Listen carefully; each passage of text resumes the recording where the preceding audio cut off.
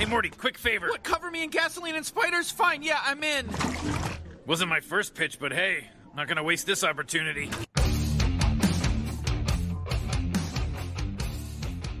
Welcome to the show, everybody. This is your host, JT. With me, as always, I have Ron. Hello. Hey. And we are live-ish, I hope. Yeah, for those who know the backstory, we had a little issue with our last episode, but that's okay. But yeah, if you're watching us on YouTube or Facebook, welcome. Know that we are trying a lot of new things. We've got a Facebook user that's already commenting, so we're doing something right. But yeah, this is our, I guess, inaugural, our flagship episode on our new platform. If you've seen any of our other episodes, you realize this has a lot more user quality and a lot more production value to it. Yeah, I'm excited. Heck yeah. So, Ron, how you been, buddy? It's been a few weeks. Good. I'm exhausted. We had wrestling first thing yesterday morning, and now I'm in Kansas City for a cheerleading competition. Did you guys divide and conquer, or was it a you guys all went for the wrestling and then you all went to? Yep. Yeah. Gotcha. Yep. Yeah. Yep. We had one wrestling and one playing basketball in two different cities, so we divided and conquered yesterday. So, we got some motivation. Don't fuck it up. I will judge you, whoever Facebook user is. I'm going to go with it's God. Well, you know. Yes, God, we will do our best to not fuck this up. So, as you can tell, we don't care about language on this. We care more about getting facts correct. You know what? We're amateur historians. Whoa, you're leaning up on me there, buddy. The two guys that just have enthusiasm for history, and me, I've been podcasting for off and on 17, 18 years, and this is Ron's first venture into this endeavor with his trusty apple juice. And yeah, we got a lot of new toys on this website to play with, so you're going to see a lot of changing of all kinds of things. So we're going to have some fun with this. So we may figure it out someday. We'll figure it out, but we're going to have fun first. When that happens, you'll be the first to know because we won't know. But we want to welcome all three of our now live listeners. Looks like Facebook is the way to be. But as you're here, make sure you go to YouTube. You search up our YouTube channel. You like and subscribe. That helps us out tremendously. In the long run, that's how we're gonna end up making a little. Somebody knows where I am. That's going to help us make a little bit of money in the long run. So now let's go ahead and dive headfirst into this. Today is the 17th of December, 2023. Today in history, let's start with 1777, the American Revolution, this is a big step in us going from treason to revolutionists. France formally recognizes the United States as a country. Hey. Yeah, big step. At least France cared, right? Well, and France sent a lot of aid, and ships, which helped us on the naval side of things because we didn't really have a navy at the time. So it was thanks, France, you didn't surrender this time. So the French salute is both hands up in the air. So moving on. Let's fast forward to 1790. The Aztec calendar stone is discovered at El Zocalo. I butchered that one. In Mexico City. The Aztec calendar, it's not the Mayan circle of death, but the Aztec calendar it did give us a lot of insight into the fact that they were more civilized nation, people, population, whatever word you want to use, than just savages that we stumbled across, the Spaniards stumbled across. So 1892, the first issue of Vogue is published. Do that math. Yeah, I just was. That's it's been around a while. Yeah. 130 years. Yeah, 131. Happy birthday, Vogue. Or whatever we're supposed to say to that. 1933, the first NFL championship is played at... A bit of trivia for you. Where do you think it was played, Ron? It's early. I don't know. You are firing on some cylinders today. One or two, yes. Yeah, if you're in the chat room there, the comment section, by all means, put your guess up there. I'll give you just a few seconds as I finish this. A little hint as to where it was the New York Giants played the Chicago Bears, and the Bears won 23-21. First championship was played at Wrigley Field. Yeah. No. List. Anyway, let's move on to 1969. This was one of those subjects that I really wanted to do, but Ron used his veto power on this episode. We're doing the Wright Brothers today. But 1969 Project Blue Book is closed. It's the United States Air Force closes its study of UFOs. We'll get a chance to come back to that. Oh, we're coming back to that one. I want to do some UFOs. I like me some creepy UFOs. Let's see. 1989, The Simpsons premiere on television with the episode Simpsons Roasting on an Open Fire. Some more math for you. Yeah. I believe that was their first actual episode. I didn't research that completely. I don't think it was their first little vignette that was on the Tracy Ullman show. I believe that's her first actual episode. Yeah. My buddy Steve would know that one. Which one? He's a Simpsons aficionado. So that's up his alley there. Moving on to 2014. Contacts are great. The United States and Cuba reestablished diplomatic relations after severing them in 1961. So I think I don't think we fully opened up complete travel back and forth to Cuba.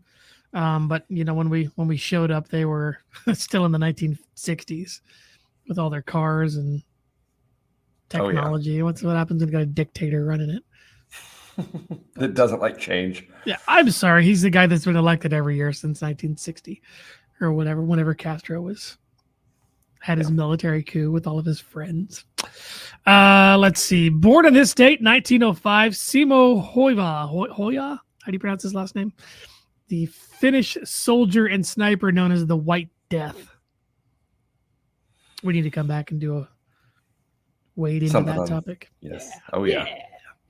Because one of our favorite podcasters, the Fat Electrician, does one on a Finnish soldier that took his entire platoon's surplus of crank. and then up on it. Yes, and then he went on his merry way around the winter countryside for a couple of weeks without real food or water, and I had a fun little time. But the point of that was that he entered when he was, he old and gray and whatnot. Spoiler alert. He entered a craziest story of a war, or World War II or something like that. And he lost. He came in second place on that one. And the Fat Electrician says the only way he could have came in second was if he went against Simo Hoivu. Yeah. For that. HA with some markings over it. YHA with more markings over it. It's Finnish. I don't know. But yeah, born in this state, 1905. Let's see, 1913. Burt Baskin, American businessman and co-founder of Baskin Robbins. There it is. Ding, ding, ding. I got something right. Give him a prize. He's got another cylinder firing now. Let's see, 1939. Eddie Kendricks, American R&B singer and songwriter, was born. For those who don't know, he was part of the Temptations. Cool. He passed away in 1992, so he didn't even make it to 60. Let's see. 1945, the world was given the man, the myth, the legend, Ernie Hudson, American actor, best known for Ghostbusters. For our generation, anyway.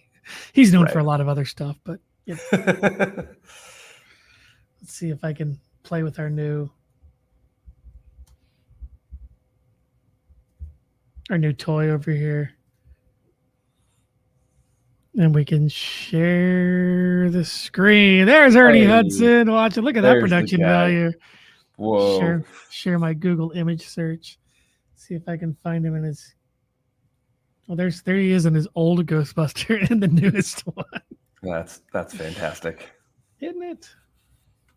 And there he is in his original Ghostbusters from Ghostbusters 2 Nice. when they took on Vigo. Vigo the Carpathian. It's Vigo. Sorry.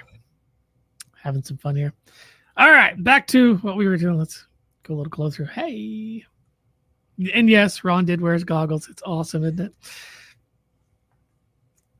Yeah, I mean, how do you get in the spirit of the Wright Brothers without some weird, funky goggles from Amazon?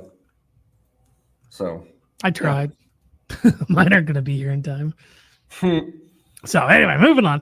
Let's see. 1946, 1 year later, we were given Canadian actor, director, and screenwriter, and most notable as Jim's father from American Pie, Eugene Levy, eyebrows himself. Next, 1953, American actor Bill Pullman, not Bill Paxton, Bill Pullman. Pullman or Paxton? Yep. He, I know him best probably my favorite character that he did is the president in Independence Day. Moving on, 1969, American mixed martial artist, kickboxer, and psychopath, the Iceman Chuck Liddell.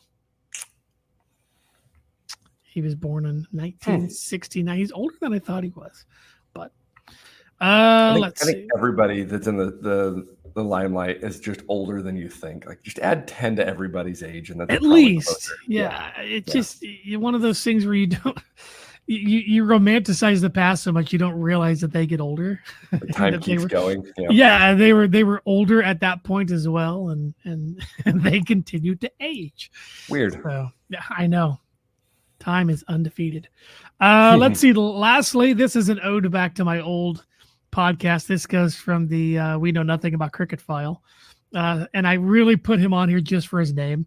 But it's South African cricketer Quinton de Kock. I know. I'm juvenile. That's okay. I'm a 13-year-old just doing this. Okay. Let's see. Let's go to the in memoriam segment of this podcast or this segment. 2011, the world lost North Korean commander, politician, second supreme leader of North Korea, and certified psychopath, Kim Jong-il. Hopefully his son isn't trying to lob a nuke over at me for calling his dad a psychopath. So, I'm sure he's not watching right now. You know what? We have 2 people watching, maybe 3. What are we at? We're at 3. One could be Kim Jong-un. You're a psychopath too. So, oh no, I started World War III. Let's see. 2016, American voice director Gordon Hunt. And I had his page pulled up, and I knew why he was so famous. Give me 2 seconds. This is.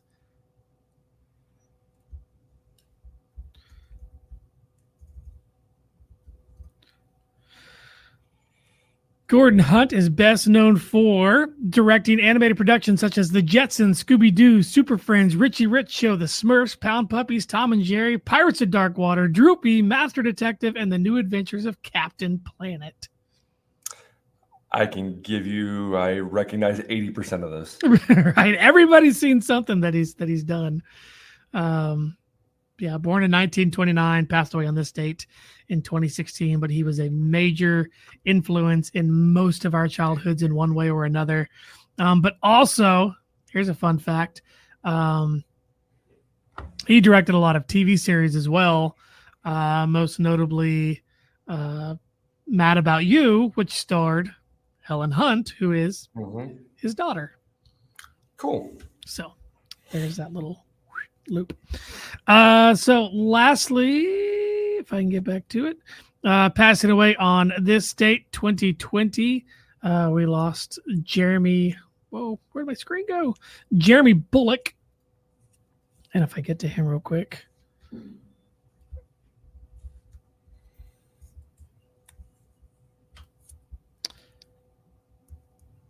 Jeremy Bullock is actually the actor that played he was the physical role of the original Boba Fett in Star Wars. Okay. So cool. And then he also was Boba Fett in Empire Strikes Back, Return of the Jedi, and Revenge of the Sith when he came back. So it's my nerddom coming back out. So So there we go. There's our today in history and some notable births and deaths. And lastly, on this date in history, one of the big events and the springboard for our show today, 1903, the Wright brothers make the first controlled powered heavier than air flight in the Wright Flyer at Kitty Hawk, North Carolina, North Kakalaki. So that is the the catalyst for Ron's goggles for our show, and for my Amazon order that has yet to be shipped. So you're gonna have a hard time finding time to have antique goggles and a white silk scarf. You know what? Just gonna be... It also had the leather helmet, so I went all out. Yeah. It was gonna take away the shininess of the dome here. That's okay. I've got this light behind me that I can't seem to get rid of. But that's okay. You're gonna have to turn the entire thing around so that you can block it, and then you get a glare on top of your head. I'm not going to fight any of them. Just whoa, it's worse. Abort mission. Yeah. So, who were the Wright brothers? A couple guys. I guess they were a couple of children. 2 out of 7 children from Milton and Susan Wright, Susan Catherine Corner Wright. Their dad was a clergyman. He was where was he? Church of United Brethren in Christ. So his dad actually did a lot of traveling around. But yeah, they were moved all over. Wilbur was born 1867, April 16th, 1867 in Millville, Indiana. And Orville was born August 19th, 1871 in Dayton, Ohio. So they moved around quite a bit. They eventually ended up settling in Dayton, Ohio. But as we said, they were 2 of 7 children. So they had, let's see. I am losing all of my notes. This is not good. That was me last time. Yeah. Good thing that one didn't show up. Hey. Let's see. They had siblings, Reichlin, I believe. Was a brother? I don't know. Then they had Lauren, Lorin. Then they had Catherine.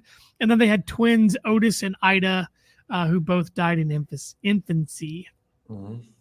So the direct paternal ancestry goes back to Samuel Wright, who sailed to America and settled in Massachusetts in 1636. So their family had, at least the right side, had not the left side or the bad side, but the right side, had been here since 1636, and they're from northeast Massachusetts area, like most were in that time. So right. The quirky thing about their family was that their parents didn't give any of them any middle names. All 7 kids did not have a middle name. Their dad really wanted their kids to have strong names and unique names. So they're Wilbur, Orville, and then you've got Reichlin. That's nobody names a kid Reichlin. Not without real big ambitions. Right. Reuchlin. As always, I am butchering these names. And then Lauren is Lorin as opposed to Lauren, the traditional spelling. And then, of course, you've got Catherine, but it's Katharine. Okay. So, a little different spelling there. But yeah, so Wilbur and Orville were known as Will and Orv to their friends in Dayton. Or the adults knew them as the Bishop kids or the Bishop boys. So they were well known around their town. But from an early age, they had a fascination in mechanics, in anything that was they could tear apart and put back together. Bit of foreshadowing. They were absolutely enamored with. So their father went on a trip, for instance, and he did a lot of traveling around doing not missionary work, but clergy work, helping other churches, things like that. And he came back with a little. It was made out of balsa wood and some rubber bands and some other sticks, some stuff like that. It was a little helicopter that they could wind up and let go, and it would fly and come back down. Yeah. And they played with it endlessly until that thing broke. And then they built one of their own because they played with it so much, they figured out how it worked. And so that really was their foray into flight, because from then, Orville had a very large fascination with flight and making things Sure. fly, because back then nothing flew. Things didn't fly, so of course it's new. It was a novel concept. It's the time travel, it's the teleportation, it's all the things that we still can be fascinated by because we don't have it. Exactly. I don't even know how to quantify that into today's. Yeah. I mean, interstellar travel, maybe. Yeah. But you can't bring something home that's going to make interstellar travel, so I can't really quantify that. Right. So, man, I have barely eaten and I'm drinking a Zions. That's like putting NOS on the engine. Sorry, it's going to hit me quick. Maybe I'll lose my notes quicker. Maybe. Anyway. So, like I said, they traveled around a lot. And it wasn't until 1884 the family abruptly moves from Richmond, Indiana, to Dayton, Ohio, where the family lived during the 1870s. When they moved, it actually prevented Wilbur from getting his diploma after finishing his 4 years of high school. And then when he, posthumously after he passed away, the high school actually awarded him his diploma on his 127th birthday on April 16th, 1994. He did a lot. He did. They did. Might as well give him a high school diploma if for nothing else. Right. Yeah. I mean, might as well. Both of them were very athletic. Growing up in the North, they played a lot of hockey. 1885, 1886, somewhere around there, Wilbur was struck in the face with a hockey stick, playing the game with his friends, lost a bunch of teeth. And the injury, didn't appear severe or anything. But after that injury, Wilbur became withdrawn, stopped playing, sports, didn't hang around with his friends much. And at that point decided that he was going to focus on his career and everything, and he planned on attending Yale. But they're not really sure why, but he became more and more withdrawn after he had found these, set out these plans. He's going to go become a big businessman, get a degree from Yale. And he spent most of the next few years housebound in the house. Sure. So Orville's still out there doing his thing, but Wilbur is more of a recluse. And during that time, their mother was terminally ill. And so that's really what Wilbur spent most of his time doing, was taking care of their mother, who had tuberculosis. And, the father was either traveling or he would spend all of his time in the library. So somebody had to take care of mom. Sure. During this time, or like I said, Orville was out doing his own thing. He was a junior assistant at a printing company. And when he wasn't working with the printing company, him and Wilbur actually built, if you see the childhood home of the Wrights in Dayton, Ohio, him and Wilbur actually built the porch that's still on there. So the main Very view that cool. you see is kind of a corner view, and you see this big giant wraparound porch on this, early 1900s house. Looks a lot like my house now. Yeah, but you live in an early 1900s house. 1911. So it's seen that checks. It's seen a few days. So we're telling a story of the one outlet that we have on the north side of our house. The family that lived there before us was a bunch of engineers, and they spliced an extension cord into the back of the back of the outlet, and just like ran it through the rafters down in the basement. That's fantastic. Through the floor joists, all that good stuff. That's character. That's all it is. It's just character. Yeah, but now it doesn't work. We have no power on that side of the house. Oh, shit. So, yeah, we'll get that fixed. We'll take care of that. Whatever. Yeah. Whatever. So, fast forward to the 1890s. I don't know if you guys remember, but there was a big bike craze that was sweeping across the nation. So bicycles, and the Wright brothers decided that they were going to, as most people did at that time, start their own business, and they created the Wright Cycle Exchange, later the Wright Cycle Company. So they were building bikes, servicing bikes, bicycle sales, all that good stuff. All things bikes. All things bikes. And I can't.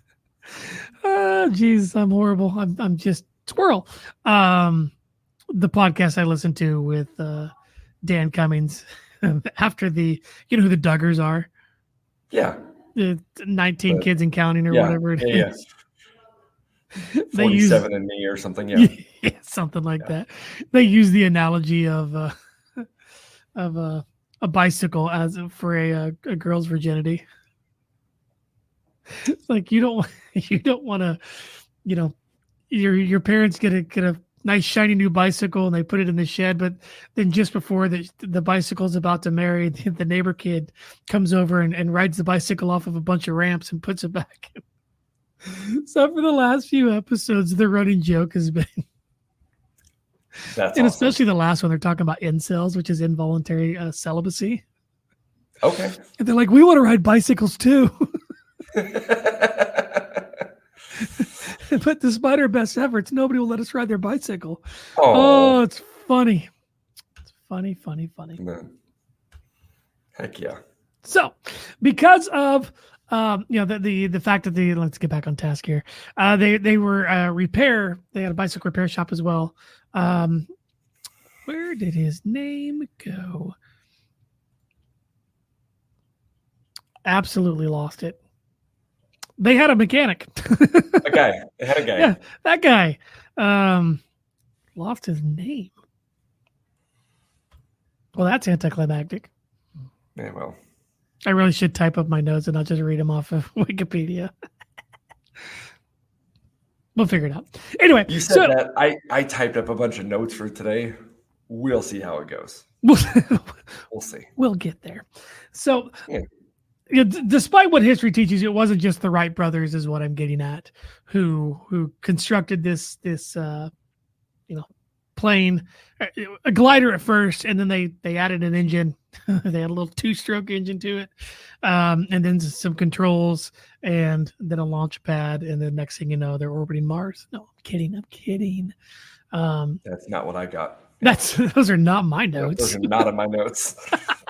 Well, then how about you tell about your notes? Because okay, I don't have notes. So from there, we get into flight.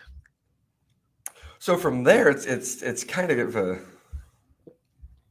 they took what people were doing. They took things like Samuel Langley that worked for the Smithsonian Institution in 1886. He flew an unmanned steam-powered fixed-wing model aircraft. So he proved that it was possible to have an engine. He proved it was possible to have something in the air that was heavier that could do it. There was just no way for somebody to be on board with him. In the time, the early 1900s, 1899, 1900, it was gliders. Man flew on gliders. That wasn't, it was new, but it wasn't anything that was overly groundbreaking. And sure. Keep in mind that, like, as far back as the 1500s, Leonardo da Vinci was coming up with ideas that were man-powered flight. Absolutely. Nothing that they ever built, but like you said, it was all gliders from pretty much from that point. So yeah, and one of the pioneers of glider technology, Otto Lilienthal, was he was kind of the guy that was the best. He was the one that was pushing the technology. Well, he died in a glider accident. You know, whoops. Who could have guessed? But there's Otto Lilienthal for you. Is that there is Otto himself, right? But Otto I have a quote. And all his gliders, and you can see he had a lot of really neat designs. But that one's fun. Yeah.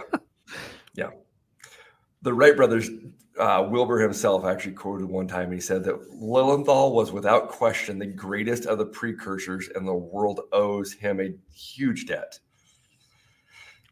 Which is amazing to know that the guys that basically built the first airplane.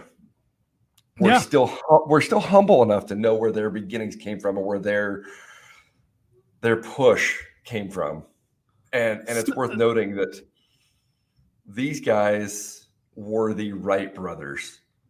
Yes, Wilbur was the driving force behind it. He was the mechanical genius of the two. He was the one that had kind of that absent-minded professor vibe. He thought outside the box. And Orville kept the wheels on the train. He kept them moving. He kept things going in a business way, which is fantastic. You kind of need that give and take, but they were always known as, from 1900 on, as the Wright brothers. They took everything that was published wasn't a I or a me. It was a us and it was a teamwork. It was a back and forth. They actually went to great lengths to make sure that nothing was just one person in the limelight, which is an amazing thing, because I can't do anything with my sister and not somehow still take credit. It's a human nature thing, Right. You buy something for your kid and you go, hey, I got this for you. And then, you get that glancing look from your wife and you go, you bought that for her? We got that. Yes. So it's an easy thing to do. And they went to huge lengths in everything that was ever publicized to not lose that partnership, because they knew it was important to them. It's like Top Gun, where he was like, well, I was flying over Mav. I'm sorry. We are flying over. We. So Orville and Wilbur, they take over, and they're kind of the guys that are like, okay, we excuse me. Good one. They got this. They're like, we can do this. We can make gliders. We can make them better, because we just can't stop thinking about it. We want to just constantly make improvements. And really, there was three problems with gliders at the time. The fact that they were unpowered meant that their range was going to be limited. Their wings were not making the lift that everybody thought they should be. And control of the entire aircraft was a problem. So here's a picture of the original Wright glider. Yep. Right there. What it was is it was steered by them shifting their body weight, which, sure, that works on a skateboard, or it works mostly in a motorcycle. That's all well and good. But when you're talking about something that big and that has that much mass, you just shifting your body weight, it kind of would meander and move, but it wasn't really something that would be considered controllable. It's just wood and canvas, some wire. Yeah. So them thinking, I'm going to lay on this, and if I want to go right, I'm going to lean right. That doesn't really work. There we go. That's what happens when it doesn't really work. Yeah, it doesn't really work. It means you crash. And a lot of them had a foot down, like their feet would dangle from the bottom. Right. And they'd run with it, and then they'd run to catch it, and then they'd set it down gently. Well, Wilbur quickly realized that wasn't going to be the way that wasn't the future. That wasn't the way to need things going. So he had pilot cradled and was able to kind of swing and move a little bit to kind of really emphasize that body weight motion at first. And then it dawned on him that he can warp the wings of a glider by twisting kind of like a torsion bar, basically. So when you want to go right, you could turn it, and actually now we have ailerons that do that. But he figured out the best way to get it to turn, and it was by rolling it more than allowing it to just glide. So here's a good view of the Wright Flyer 1 in 1903. You can see how he's laying on it, and engines, but the propellers are behind him. The engine's pretty much between his legs. It's not the most comfortable of setups. No, and it's worth noting that the tail is in front. Yeah. Which that's what they did for the Wright Flyer 1, 2, and 3. And then in 1910, they kind of went, okay, this isn't the right way to do this. But they thought that having that elevator control in the front was going to be the most effective way to keep it from nosediving because they could impact the front more. Right.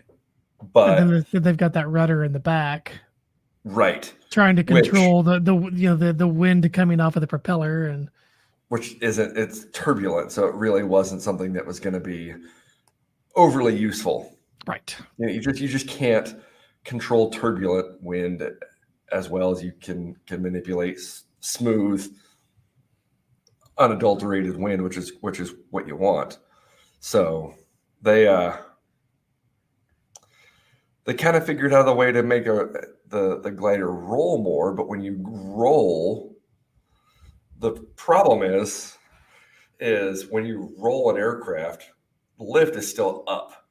Lift isn't in the direction of the wings; it's still up because it's at 90 degrees to the actual motion. So as an airplane would roll, then it wanted to go nose up, and then you just kind of get this slide. You just kind of get this, they call it an adverse yaw. And yaw. But that was their next control issue, was getting basically putting a tail on the back of it and allowing for the rudders to move in a way that kicked the back out of it and then allowed the entire craft to move with itself, which is essentially what you want. You want it to not nose up in a turn, because then it just starts sliding and drifting isn't really, it's not an airplane. That's how drifting was created. Yeah, right. So they kind of get control under wraps and then go to the wings and the lift. And they realize that the lift equations that have been used for the last 100 years were all wrong. By building their own wind tunnel, and they proved it by building the first wind tunnel. They built something that just had to exist. Right. They needed it. They saw a need for it. So, and I didn't know that they were the first ones to ever build a wind tunnel. I had no idea. That was incredible. They saw a problem, engineered a solution, and now it's something that we use all the time. It's invaluable to the profession and to the industry. Yeah.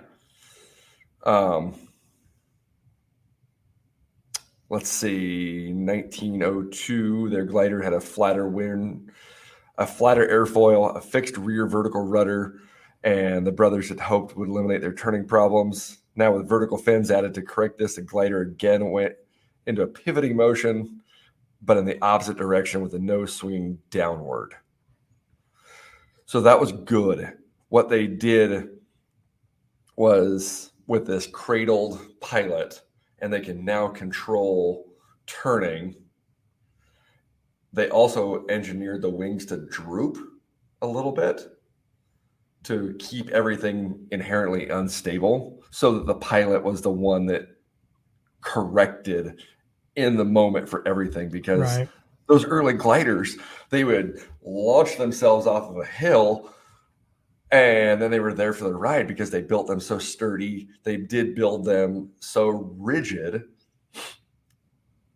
that they were just along for the ride. And maybe if you want to turn a little bit, you could kind of do this, but that was the end of it. Now you give yourself an inherently unstable craft that the pilots have to manipulate, because they gave them controls that could be manipulated so quickly and easily, and it was all so second nature to their brain, that it was like riding a bicycle. It was like walking down the sidewalk. Right. You know, and it was one of those things that they just were able to give them a solution that was just the easiest. I mean, scientists today still will tell you that they don't understand how a bicycle works. because it's the weirdest thing. When a bicycle is just pushed down a hill, it stays upright. But it knows if it starts to fall, the front wheel turns and actually corrects itself and picks back up. And there's motions involved there, and I'm not a scientist, so I don't know. Right. But there's motions involved with that scientists cannot recreate. They just don't understand the fundamentals of that. The fact that we can't ride a bicycle backwards. Our brains don't work that way. But it takes a very skilled person. They can only do it for short distances. Nobody can ride a bicycle backwards. There's no balance backwards. Right. We don't balance that way, so we don't do it that way. Well, the Wright brothers found a way to use our bird brains, basically, to find a solution to the problems. And the problems were give them more problems, give them more things to control, make those controls easy, and you can fly. It was awesome. Following that, what do you need? What do you need if you have control, if you have the lift, if you have the capabilities of staying in the air? Power. And that's exactly what they did. They've got, like the picture showed, 2 propeller pusher propellers and where was it? To keep weight down, the engine block was cast from aluminum, a rare practice at the time. It was a Wright and Taylor engine with a primitive version of a carburetor. It had no fuel pump. Gasoline was gravity fed from a tank mounted on the wing strut to a chamber next to the cylinders where it was mixed with air. The air fuel mixture was then vaporized by heat from the crankcase, forcing it into the cylinder. So it was a 2-stroke aluminum block, little tiny engine. Well, it just worked. Keep in mind that not only was this the infancy of flight, but like motor cars were still new. Right. I mean, there were still more horse and carriage than there were cars on the road. Yeah. And a lot of places didn't even have actual roads, paved roads. It was just, the idea of an engine was still very, very new. I mean, they were using steam engines back in the 1850s, 1860s, but you're still only looking at 50, 60 years at that point. That's been a concept. Right. Absolutely. Right. It's not an old technology by any stretch. No. So they've got their power, they've got their lift, they've got their controls. The Wright brothers take a drive over to Kill Devil Hills, which is in North Carolina. It's now called Kill Devil Hills. Yeah. Yeah. It was Kitty Hawk. Kitty Hawk, which I feel like is a better whatever. It's less ominous when you call it Kitty Hawk as opposed to Kill Devil Hills. Yeah. Either way. After weeks of delays caused by broken propeller shafts during engine tests, the shafts were replaced using trips back and forth to Dayton. So they were going from North Carolina to Dayton, Ohio, which I don't know the distance between the two offhand, but it wasn't close. And again, it's in 1903. North Carolina to Dayton? Yes. Let's see if we can pull that up. Yeah. After winning a coin toss, it was Wilbur's turn to fly. Yeah. That's the part that I love. It's just, let's flip a coin and see who goes. There was no argument. They were brothers and they shared everything. And if one person can do it, let's figure it out. Well, you got to go ahead. The short path from Dayton to Kitty Hawk is 677 miles. Keep in mind that's modern roads, highways, all that good stuff. The long one, which again has tolls, so your modern roads and highways, 733 miles. Yeah, that's nuts. So they would have a problem and they would have to go back to Dayton, get more supplies, bring back whatever they had, whatever they could do. So, but let's see. Wilbur did a 3-second flight attempt on December 14th, stalling after takeoff and causing more damage to the flyer. And then in a message to their family, Wilbur referred to their trial as having only partial success, stating the power is ample, but for a trifling error due to lack of experience with this machine and this method of starting, the machine would undoubtedly have flown beautifully. So they had some mechanical problems. And then he's also saying, well, I also don't totally know what I'm doing with this thing. We're just But if I winging knew what this I was thing. doing, if I knew what I was doing, we'd be golden. We'd be great. So following repairs, the Wrights finally took to the air December 17th, 1903, making 2 flights each from ground level into a freezing headwind gusting at 27 miles per hour. The first flight by Orville was 10:35 a.m. at 120 feet in 12 seconds at a speed of only 6.8 miles per hour over the ground. There's a picture of that. I'm sure you can pull that up maybe, of them flying. And you can see Wilbur running right next to him. And it's awesome because it's Orville in the plane and Wilbur's on the wingtip. And he was going so slowly that he was able to jog and keep up with him.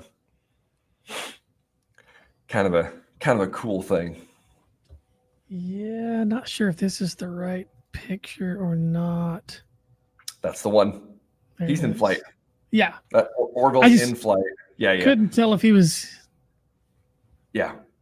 That's the one. And Wilbur's right there on his wingtip, just kind of going, hey, you're doing a great job, bro. I mean, there's plenty of illustrations of it. Yeah. But that's how slowly they were moving through the air before they actually knew what they were doing. What would you say, 6 miles an hour? 6.8. 6.8. Yes. I mean, that's a 12-minute mile. Jog. Yeah. That's a good jog. Yeah. But slow for nowadays. That was breakneck speed for flight then. Yeah, absolutely. So they had a different problem coming up after that. Their next problem was the paparazzi. So paparazzi. The press. Paparazzi. Yes, the press. The press. Wilbur and Orville were not fans of all the press. They didn't All like the eyes on them. All in their business because they were winging it. Pun Yes, intended. they were winging it. Yes, they were, but they were. They didn't totally know what they were doing. So to look like an idiot in front of people, not knowing what you're doing, takes, well, kind of how I feel right now. You know, I don't always know what I'm doing when I'm doing these things. Right. So yeah, I get it.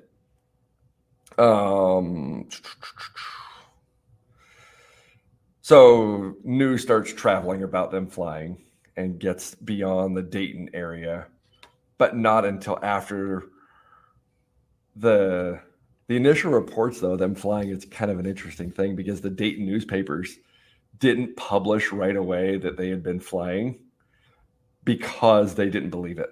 Right. Oh, there's tons of skepticism. Yeah, they just didn't believe it. And they just, maybe they did, maybe they didn't, which is nuts. So then they built their Wright Flyer 3 in 1905, and after improving all 3 axes, pitch, yaw, and roll, and they all had their own independent controls. These modifications greatly improved stability and control, enabling a series of 6 dynamic long flights.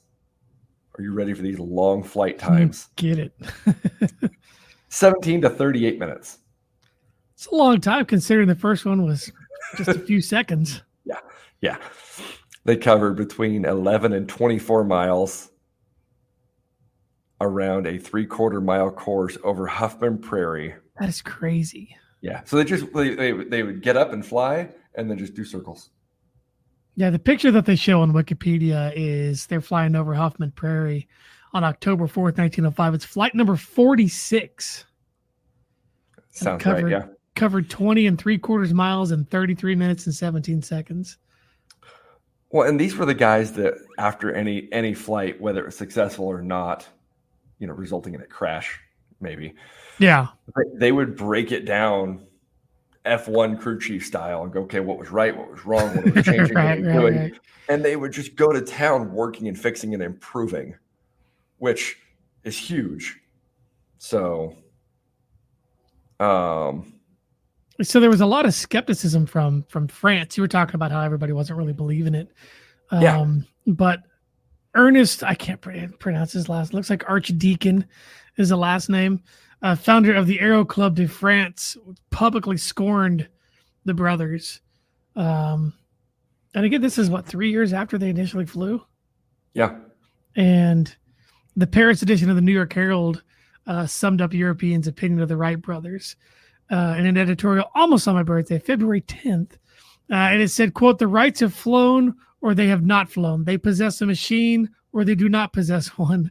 They are, in fact, either flyers or liars. It is difficult to fly. It's easy to say we have flown."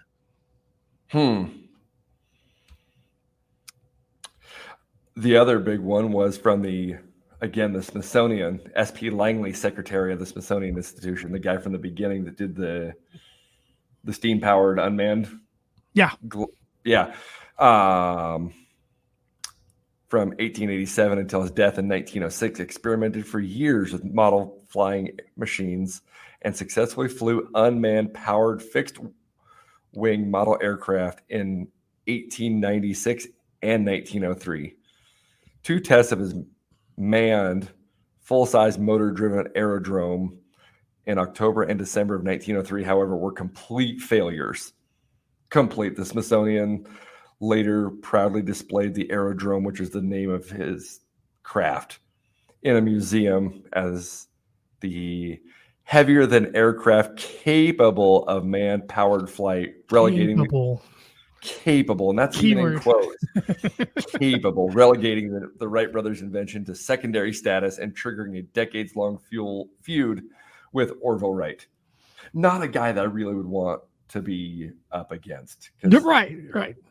He's not like some big baddie, but at the same time, I can't make somebody like that somebody you want to just fight with. You put a bowler cap on anybody with that kind of a mustache, and they're automatically intimidating.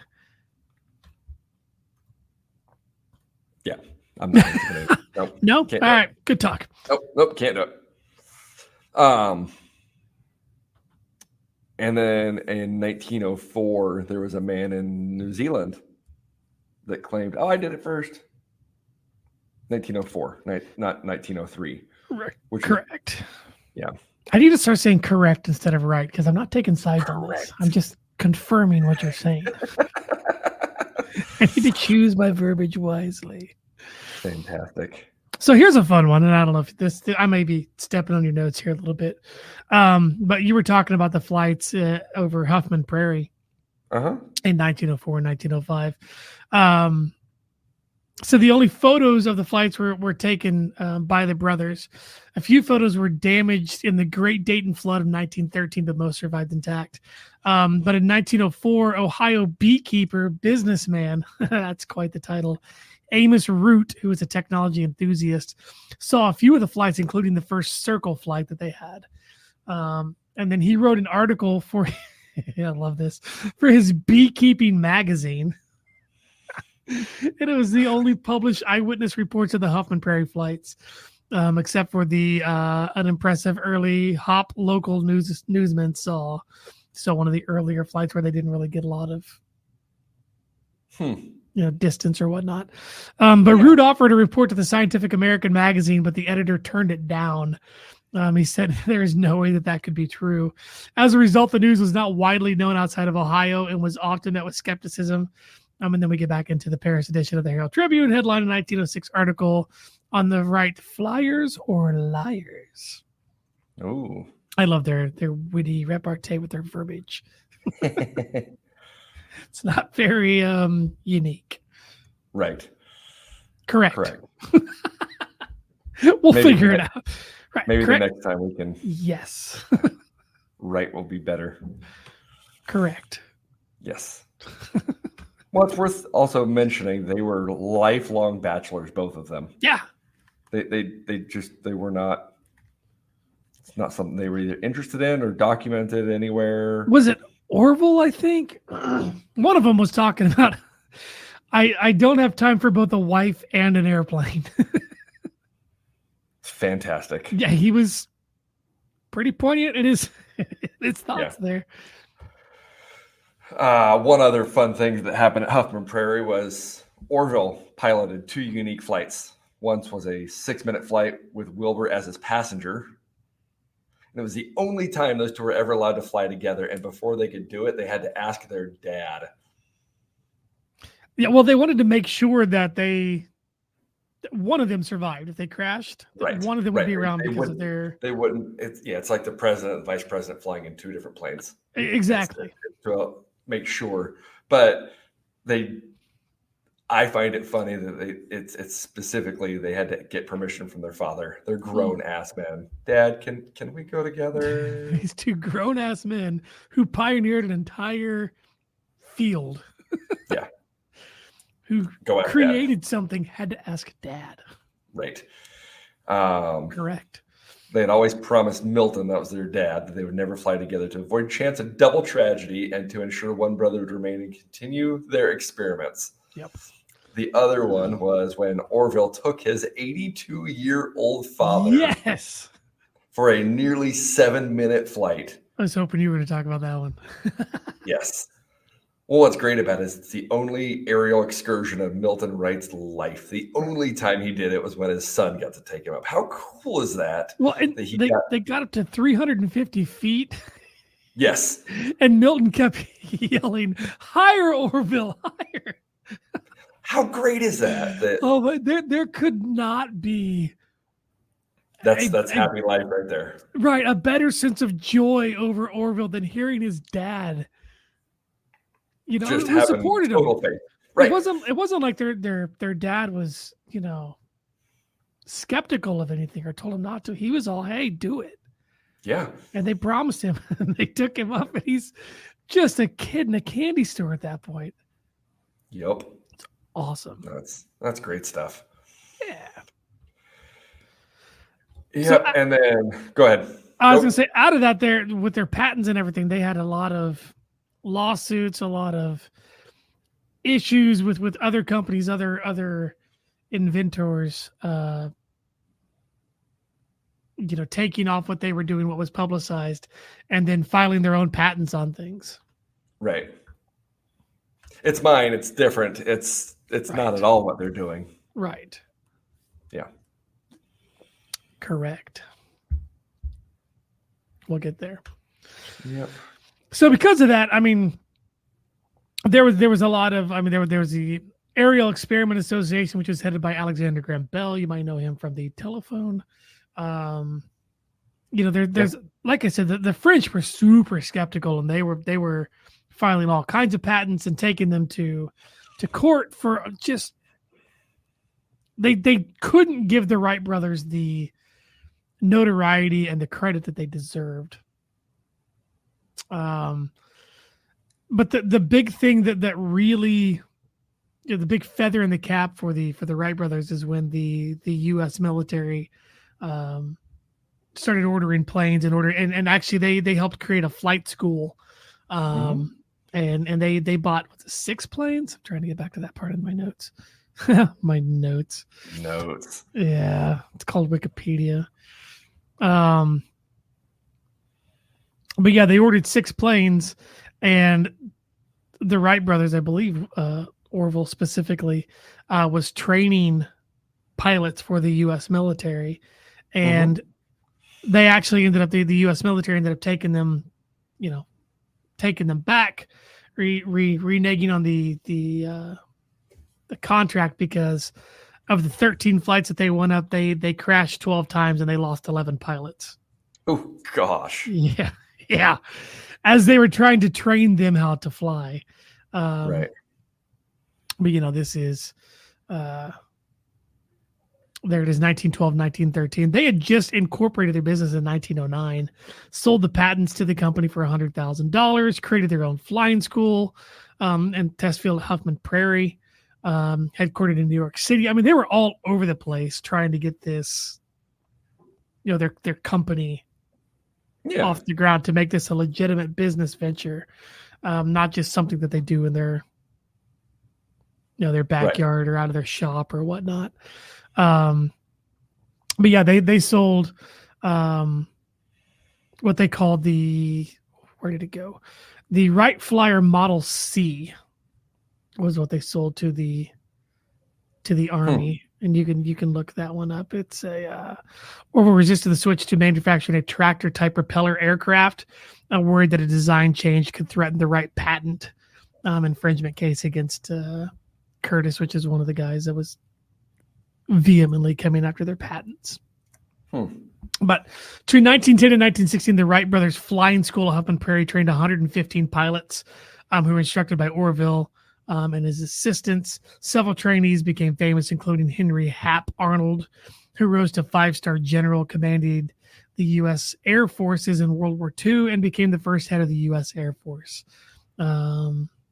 Calbreth Perry Rogers, who made the first coast-to-coast flight in 1911. So you're talking 8 years after they created the Wright Flyers. Somebody went coast-to-coast in 1911. Many stops, and crashes along the way, but still made the flight.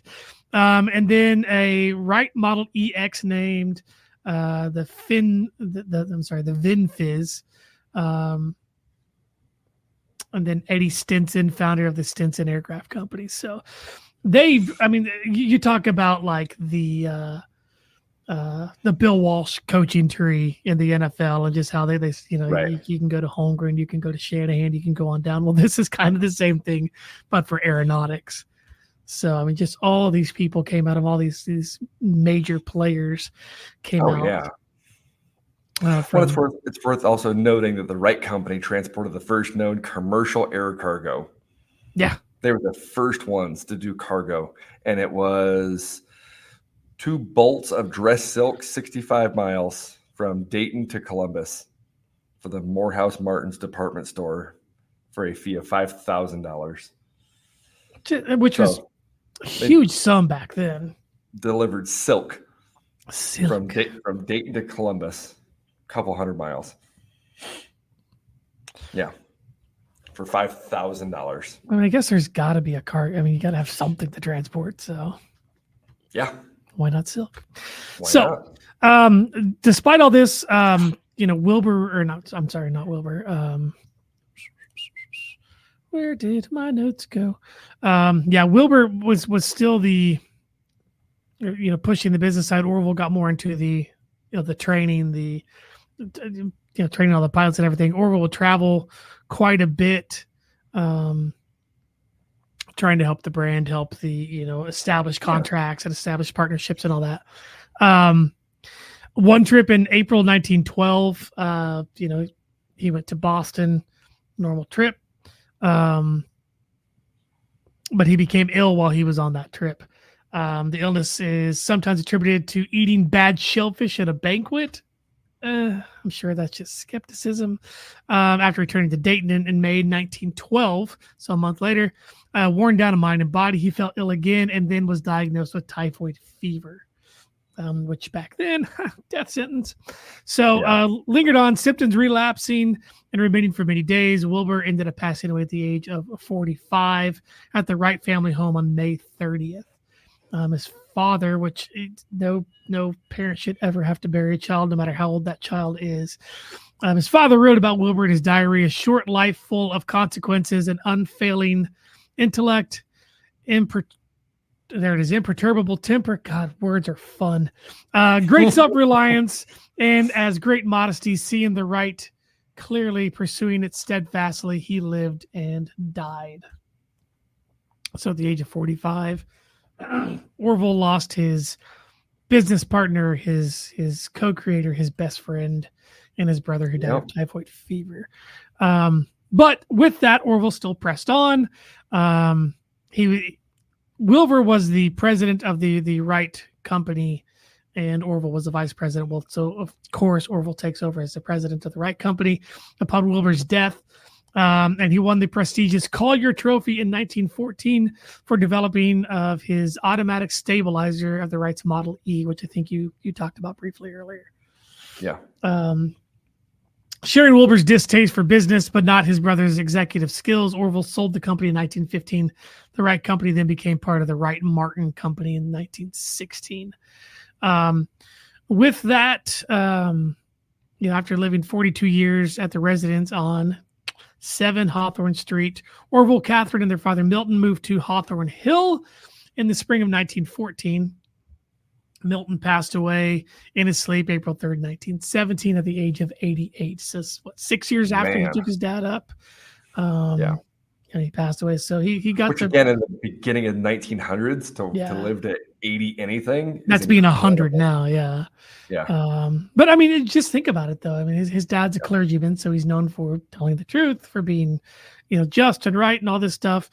He's out there just parading. I mean, just celebrating the accomplishments of his sons, and got to tell everybody. And of course, he still traveled a lot for the church. So he's, he's got to be glowing, right? I mean, gotta be. How do you not? Yeah, correct. He's got to be glowing, correct?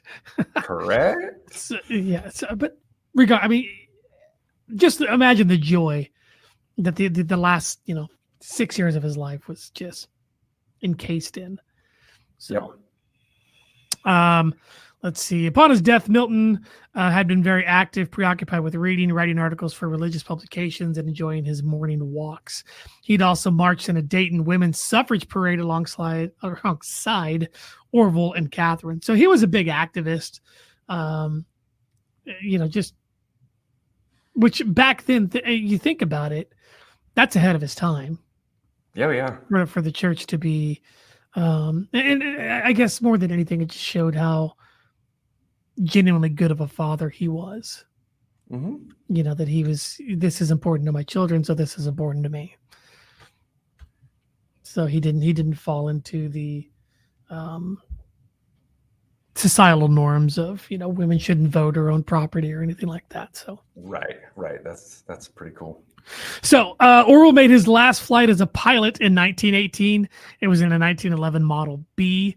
Retired from business and became an elder statesman of aviation, serving on various official boards and committees, including the National Advisory Committee of Aeronautics, and then also the Aeronautical Chamber of Commerce. So his later years, he spent more on, consultation work and making sure that the laws, the regulations and all that for the aeronautical industry were set and just, and it wasn't being corrupted and things like that.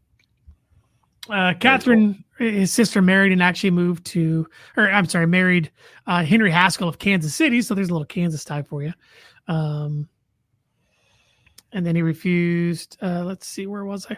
Orville was furious and inconsolable, feeling he had been betrayed by his sister Catherine. I guess he thought they were all supposed to be not married, focusing on business, whatever. He refused to attend the wedding and even communicate with her.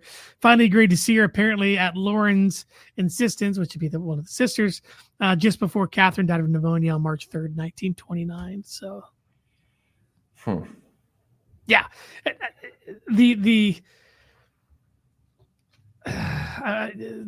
persistence to focus on, making your way in that industry started to make waves in their family. It's just, as much of a, and this is where I'm going with this, as much as a family person and as much as doing the right thing as their father did, it didn't seem like the kids were all on the same page as that. Right. For sure. They just went a different way, not a bad way, because correct. We have airplanes, but just different. Very much so.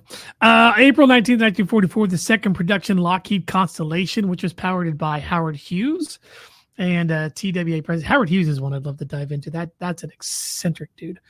Yes. President and TWA President Jack Fry flew from Burbank, California to Washington, D.C. in 6 hours, 57 minutes at a speed of 330.9 miles an hour. On the return trip, the airliner stopped at Wright Field to give Orville Wright his last airplane flight more than 40 years after his historic first flight. He may even have briefly handled the controls, and he commented that the wingspan of the Constellation was longer than the distance of the first flight. Put that picture up, if you can. Of which one? The one I just sent over to you. Oh, that one there. That's it. That's called the C-69, but it is a Lockheed Constellation. That is the plane that Howard Hughes flew, more or less, without the the military Right. markings. It's from. Yep. It's funny I mean, he says that the wingspan is further than the first. And you look at this picture and it's just like, ha, that's it, huh? Yep. Yep, that's the one. Good stuff. Yep. It's crazy, 40 years after the first flight, and we went from a glider with a, two-stroke between his legs to this flying across the country. To 2,300 miles at 330 miles an hour. Yeah, that they went from 12 miles an hour to 330 in 40 years. Yeah. So crazy. Well, okay, but 25 years later we went to space. yeah, and I mean, we were on the moon in 69. So if we went from 25 years. Yeah, 65 years from the first flight, we made it to the moon. That's crazy. So absolutely crazy.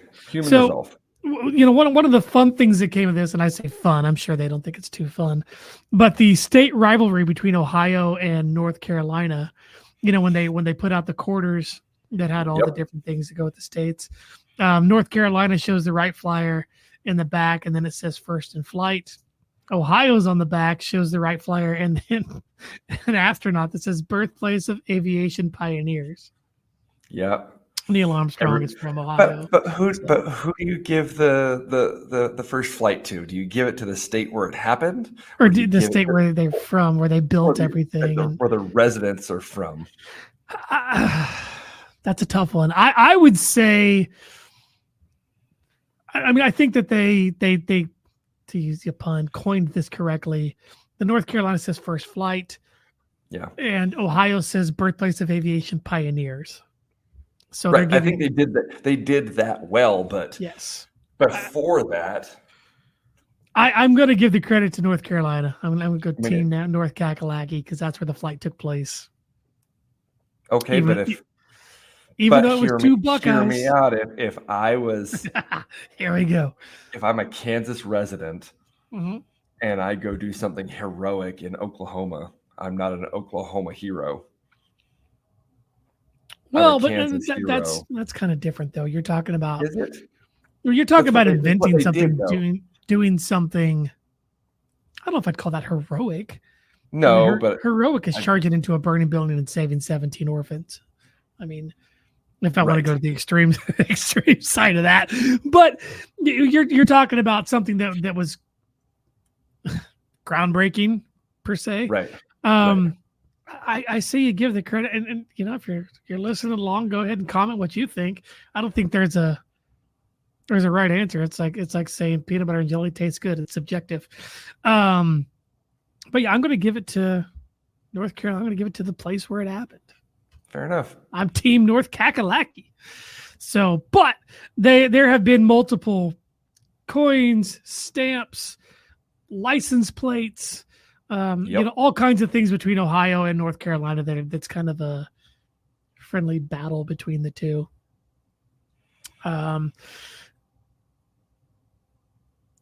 Where did it go? There it is. So the Wright Brothers Field, which is, like we said, where Howard Hughes and what's his name, Jack Fry. I about said Light. Stopped to pick up Orville to give him his last flight. NASA named the first Martian takeoff and landing area at the 2021 Ingenuity helicopter. They named it Wright Brothers Field, so they gave them credit for that, where it landed on Mars. Ingenuity arrived on Mars, stored under the Perseverance rover as part of the Mars 2020 mission, and has flown 5 times with Wright Brothers Field between April 19th and May 7th, 2021. And then a 5th flight on May 7th. Helicopter carries a small piece of the wing fabric from the 1903 Wright Flyer attached to the cable underneath the solar panel. In 1969, Neil Armstrong carried a similar Wright Flyer artifact to the moon in the Lunar Modular Eagle during Apollo 11. So the big thing, the takeaway from that is that all these groundbreaking endeavors, they're still honoring the Wright brothers. Here we are literally 120 years later, almost to the minute. And they're still being honored rightfully as the, first of now. Okay. So you're talking about two American endeavors that, to the moon and to Mars. And and the the French are still a bit bitter and angry about it.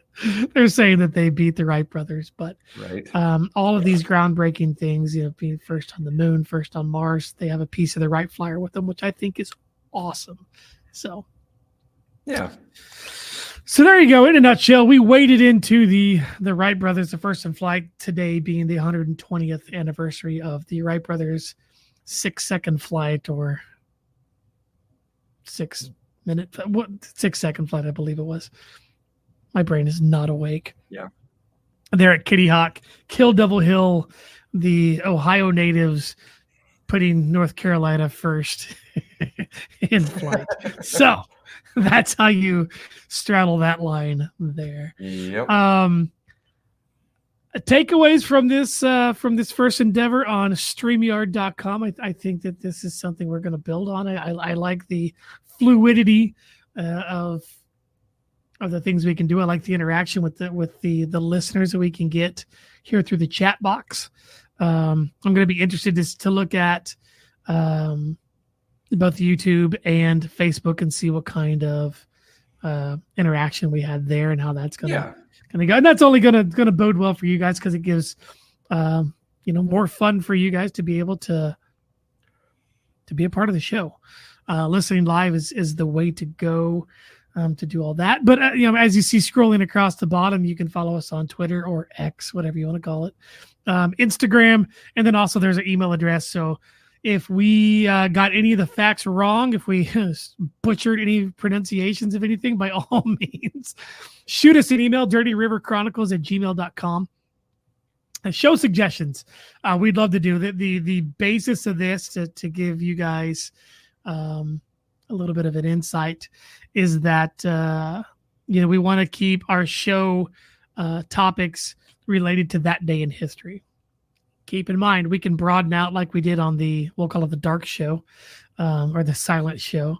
It was the anniversary of Scott Weiland, the front man, the lead singer of Stone Temple Pilots and Velvet Revolver, passing away. And so we decided to do we wade into the grunge era and give a kind of a brief overview of grunge.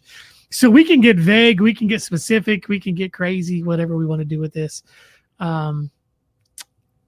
It's going to be fun. That's all I got.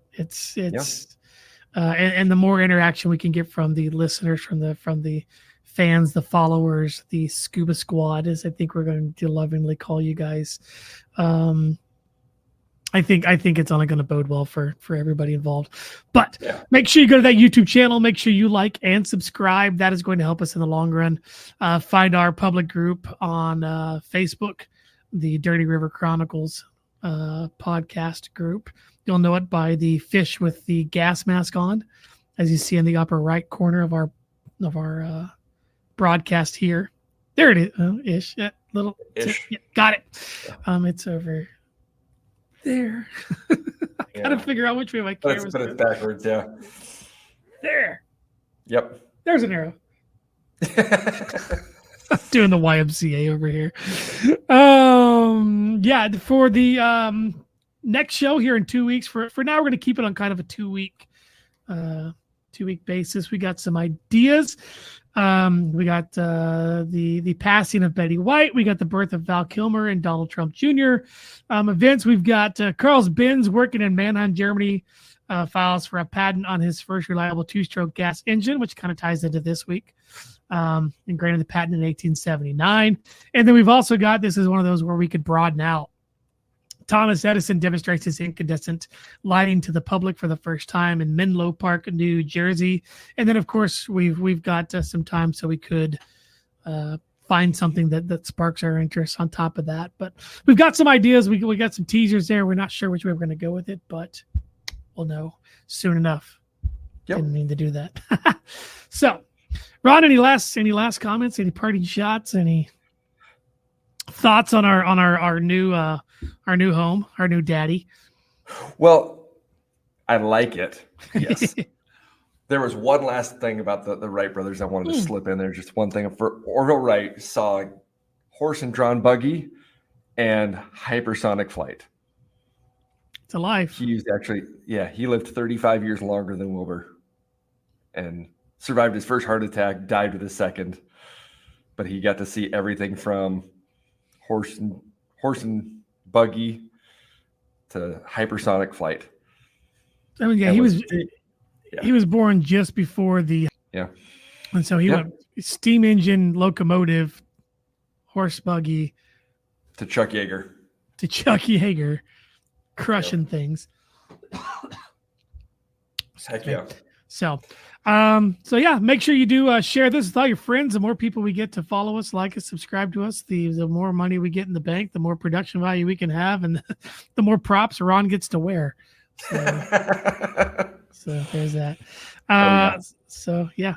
On that note, Ron, thanks for a good show, and good luck to the daughter and her team out there at the cheer competition. And that's all I got. So we'll catch you guys in a couple weeks. Have a very Merry Christmas, Happy Holiday, Happy Hanukkah, whatever you celebrate, whatever you cherish with your family. We Ron and I here from the Dirty River Chronicles wish you a happy holidays, a Merry festive. Absolutely.